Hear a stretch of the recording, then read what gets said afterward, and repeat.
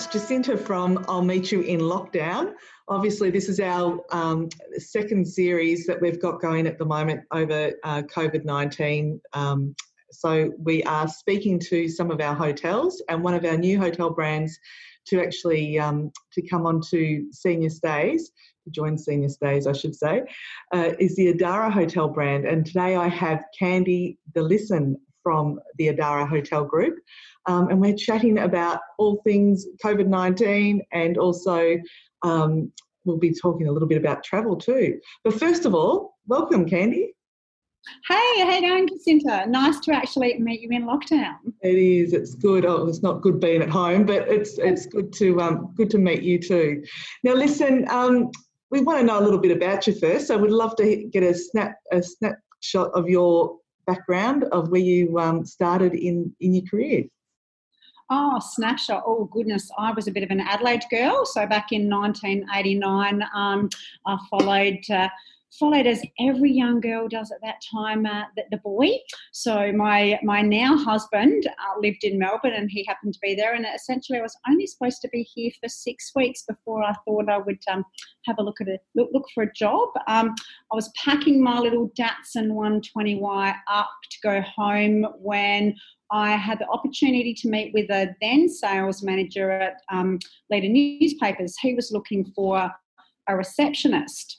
So I went up and had a bit of a chat with him, and by the end of the day, he actually felt that I was a good fit for his office. I went off and did the old typing test in at the Leader Newspaper building in Blackburn, and passed that. And my journey essentially began back in 1989 with Leader. So I started in reception.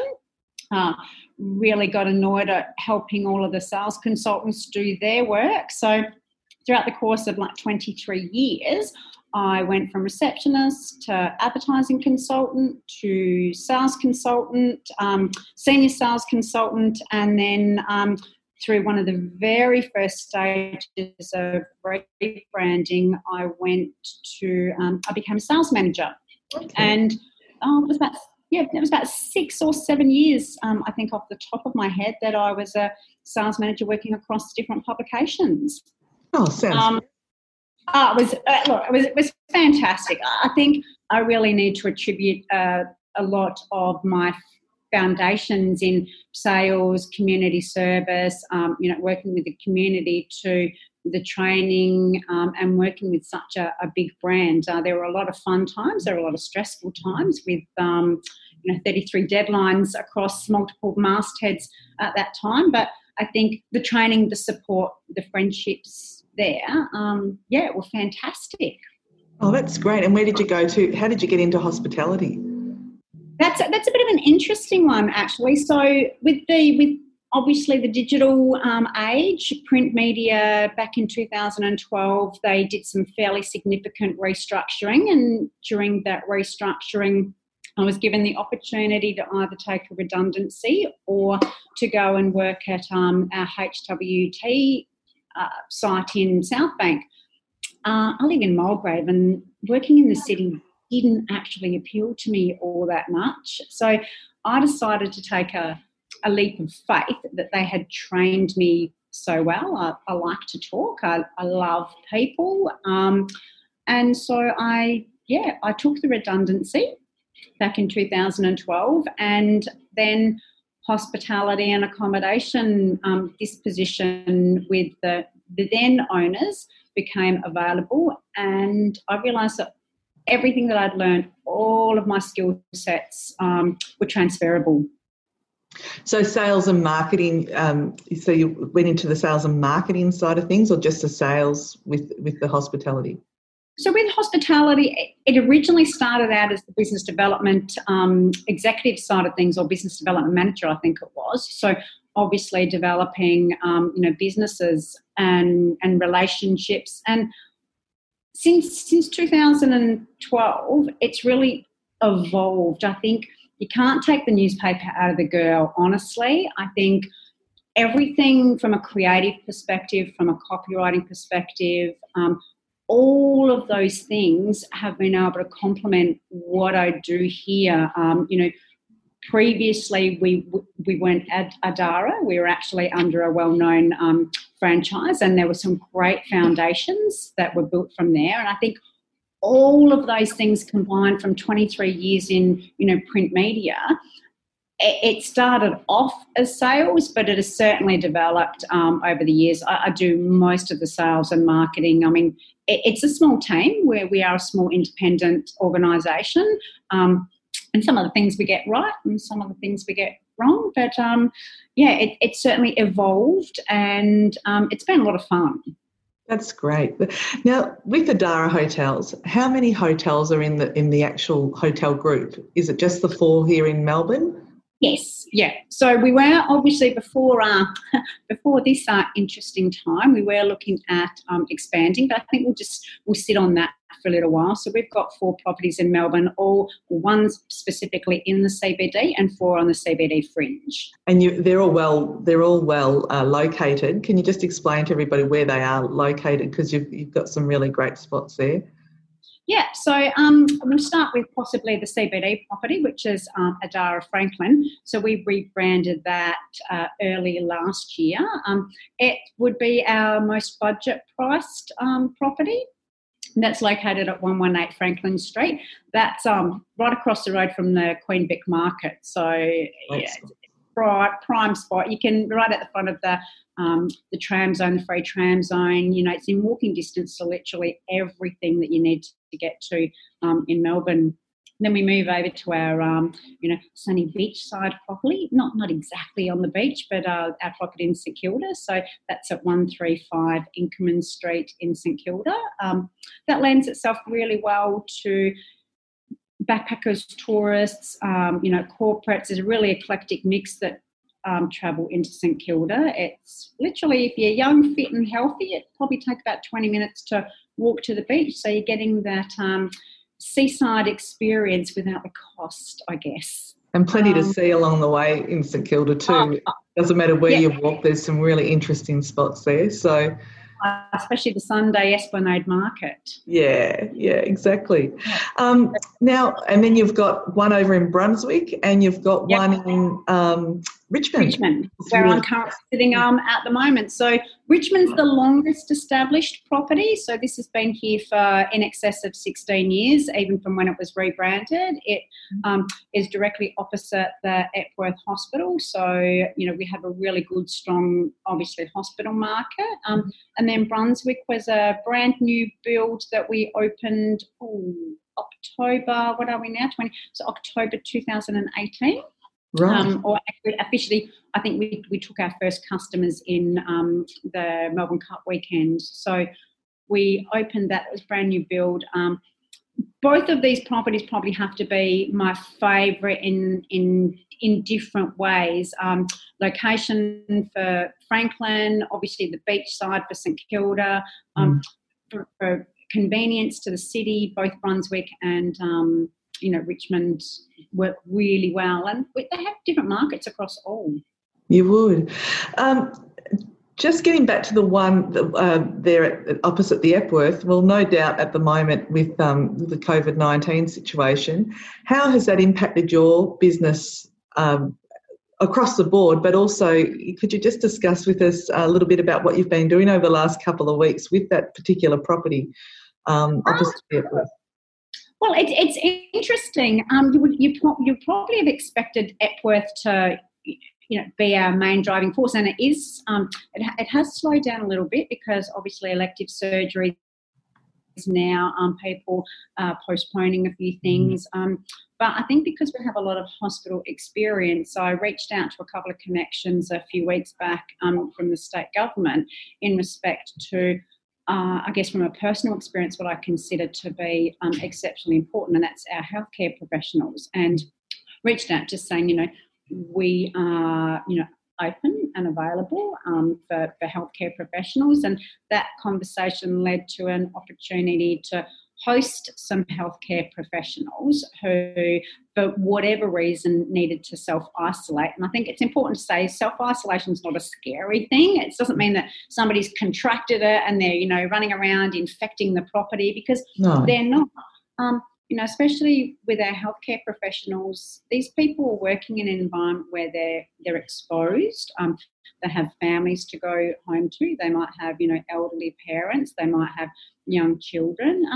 And they may have been in direct contact with, you know, a person that is currently has contracted it. So this was put out, and we actually were privileged enough, I think is a word, to be able to host some healthcare professionals in that environment. And they were in self-isolation, which meant, hi, how you going? Check you in, wash our hands just to make sure, and see you later for, you know, 14 days or whatever the period was. I think after the first 24 hours, we all started to think about what we could do, because emotionally as well, we were thinking, I think it probably really hit me. I happened to be in when one of them was checking in, and she'd actually found out that she'd been in contact. So she wasn't infected, but, you know, as a precaution for everybody, she was going into isolation. And just her raw emotion because it had been a couple of days prior and where she had been, that absolute emotion of wanting to just get into that room and stay there until she was clear. I could see that. So we decided that we would kind of keep them entertained for a little bit while they were here, and that started with a bit of colouring therapy. So went into Officeworks and bought, you know, the most cost-effective but number of pencils and split them all up into little bags, of course with my gloves on, split them up into all little bags, and got some beautiful Australiana colouring therapy, and we wrote a silly rhyme as well, you know, about their, I think we ended up, it used to be quite frequent, #OurHeroes. And so the rhymes continued. We weren't sure if they thought that we're just a bunch of nutters or not, but I got a lot of them back. We shared some of them on our Facebook page, and we continue with different activities. I found a Fundamentals of Nursing crossword that I put together and sent up into their, and just to keep their mind sharp, you know. It's a tough time. It's a tough time for anybody in isolation, let alone being, you know, in a hotel by yourself. I can totally understand. I mean, even in our own homes, it's a very difficult thing not to just be able to go out and have a coffee with someone, or it's very testing. And I can imagine the tough time that the health workers are going through at the moment, and to have but to have somewhere nice and safe to sort of go to for that 14-day period, it sounds like you're offering a great service there. So that's terrific. Now, just getting back to you, I'm going to put my glasses on because I cannot read it. I've put down here. Let's have a look. Just with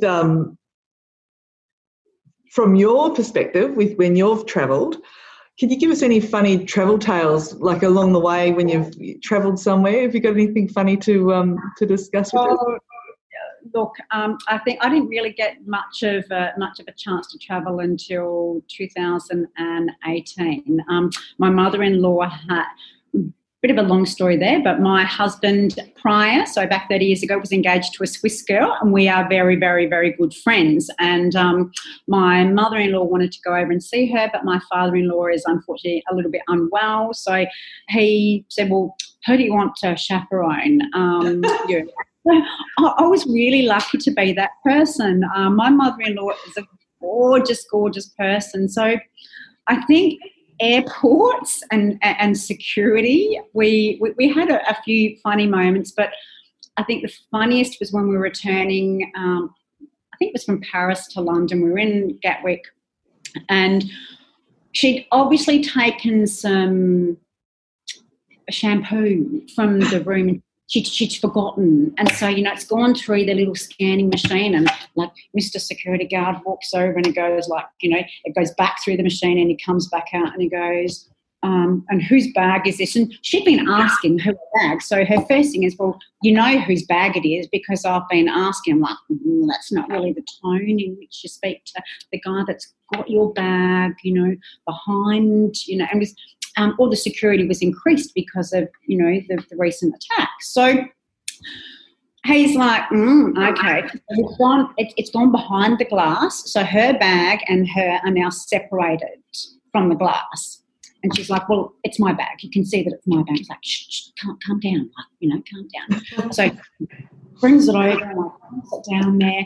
And she's trying to grab the bag from him. And I'm like, no, you can't do that. Just like calm down. So this went on, and he was a little amused about it, but still serious. It like zips open the bag with his gloves on, and he opens it up and he pulls out the offending shampoo, and she goes, well, I don't know how that got in. And I'm like, oh, it's from the hotel room. So you did have something to declare there, okay? So, but she keeps trying to reach for the bag, and he's getting a little bit annoyed at this point, because it's behind the glass, and you don't go for the security guard now has control of your items. So I don't really know, seniors can sometimes be a little bit direct in how they're speaking to the younger generation when they think that they're in the wrong. She was clearly in the wrong, and I really don't know how we did not get arrested in several of the ports. It was always a little bit comical going through an airport security check-in with her. Sounds like fun. It was a lot of fun. That's good. Look, I'd love to ask you also, in your opinion, what destination is doing it well in tourism? What have you found, like in your travels? Who do you think is doing it well at the moment in tourism? Look, I think right now that's really, really difficult, to talk about. I think from an Australian perspective, if we talk about prior COVID and prior, the change, I think, Uluru, obviously the Northern Territory, I think that the fear of not being able to climb the rock obviously overwhelmed people. But what I do hope comes from that is the fact that, and especially from the pandemic, being, we're stuck inside our own little island, stuck in the middle of nowhere for quite some time, I think. And I think that as travel gets, restrictions get released, maybe it might be nice if people went or continued that to the Northern Territory or to our outback or to our beautiful, beautiful places that we have to see in our own doorstep. So I think, possibly, maybe it might be nice to see that continue in our outback. I agree. It's a beautiful spot, and it's I think from the moment we get that green flag to say you can all head out again, I can imagine Australia is just going to be all the hotels and resorts and caravan parks. They'll just be thriving, I think. So it's something good has to happen out of all of this. Sorry? One would hope so. We would hope so, exactly. Let's hope that time comes soon. Now, I always ask everybody in these podcasts, usually for I'll Meet You in the Lobby, but obviously we're in lockdown, so I'll meet you in lockdown. What has been your most emotional experience whilst you've been travelling that took you by surprise? Going back to 2018, I've got two beautiful daughters, a 26-year-old and a 21-year-old, and she was 18. The 21-year-old was 18 at the time, and they're gorgeous girls. And the 18-year-old is a bit of a home girl, loves her mum and dad. We can't complain. And the first thing was, well, what am I going to do without you for 4 weeks? She's a bit hopeless in the kitchen and things. What am I going to do without you for 4 weeks? So, like, you'll cope. And I think I put roaming on my phone and did all of that. But landing in Dubai, there was no roaming. And I think that it became really emotional and overwhelming. I remember looking out over this beautiful city from the hotel room in tears because I couldn't speak to her. I think the tears were more for her, that how she would be with time difference and all of that. And that really did take me by surprise. I thought I would be up and ready for it, and mother-in-law's laying there, it's been a bit jet lagged, and I'm just like sitting looking on this, whatever the temperature was, it was stinking hot, that's all I know, looking out over this beautiful city, bawling my eyes out that she couldn't talk to me. Yeah. It can be emotional when you're away like that, and especially if you haven't got that connection at the time. It's difficult when you want to speak to somebody. With COVID-19 and with the lockdown side of things, when you are at home, and I know you're at work at the moment, but which you're one of the lucky ones, when you do wind down at the end of the week, how is it different at the moment compared to what it would normally be in any other normal week before all this has taken place with COVID-19? Look, that's a bit of a sticky one, because anyone that knows me, I'm really not a wind down kind of person. My weekends are, always filled with, parents to some descript, running around. But I think, and I haven't really just yet had the chance to stop and kind of go, hey, there's some baking that can be done, or, there's some, cleaning. But I am the kind of person that will start pulling apart the study. So what might be a visit to mum and dad, well, not so much mum. She died. You might want to cut that one out. Let's stop. Let's start that again. Let's start that one. A visit to my dad. It used to be my mum and dad. So it would... For me, it's been all about my parents. We're fortunate enough, my dad's locked away in Ceduna in the middle of rural South Australia at the moment, so he's safe. So there's not really that visiting. So I think when I do, I am off-site, it'll be about what I can, clean out and shred and move around to annoy my husband. Fair enough. And also, just coming to the end of the podcast now, where are you planning to travel to next after lockdown's all over? Where would you like to go? Where are you dreaming of? Well, we were dreaming, and probably about a week or two away from booking our family holiday for 2020 to Europe. So we didn't really do family holidays all that much as children, with my children. So we've got a big birthday and a big anniversary. So we thought we'd do the whole trip, go back to Switzerland to take my husband. We're going to have Christmas in the Alps with our Swiss friends, and then head over to Mallorca, then over to Germany. So, fortunately, we kind of like book those tickets just before everything shut down. But that is still the dreams and the big plans for December 2020. Might have to get. Well, hopefully you'll be able to do it then. Let's hope. So hopefully this will all be over and we can all travel again. It's debilitating, isn't it? It's quite a difficult time, and it's I don't think any of us could ever have prepared for anything like this. And I think we're learning now to sort of get through things. But I think if anybody did have something booked like yourself, it's you'll be counting down the days hoping this all goes away, because it'd be it's a frustrating time. But listen, Candy, thank you so much for joining us on I'll Meet You in Lockdown. It's been interesting and really great to speak to you. And stay safe and stay healthy. You too. It's been a pleasure. Thanks so much. See you later. Bye. Yeah.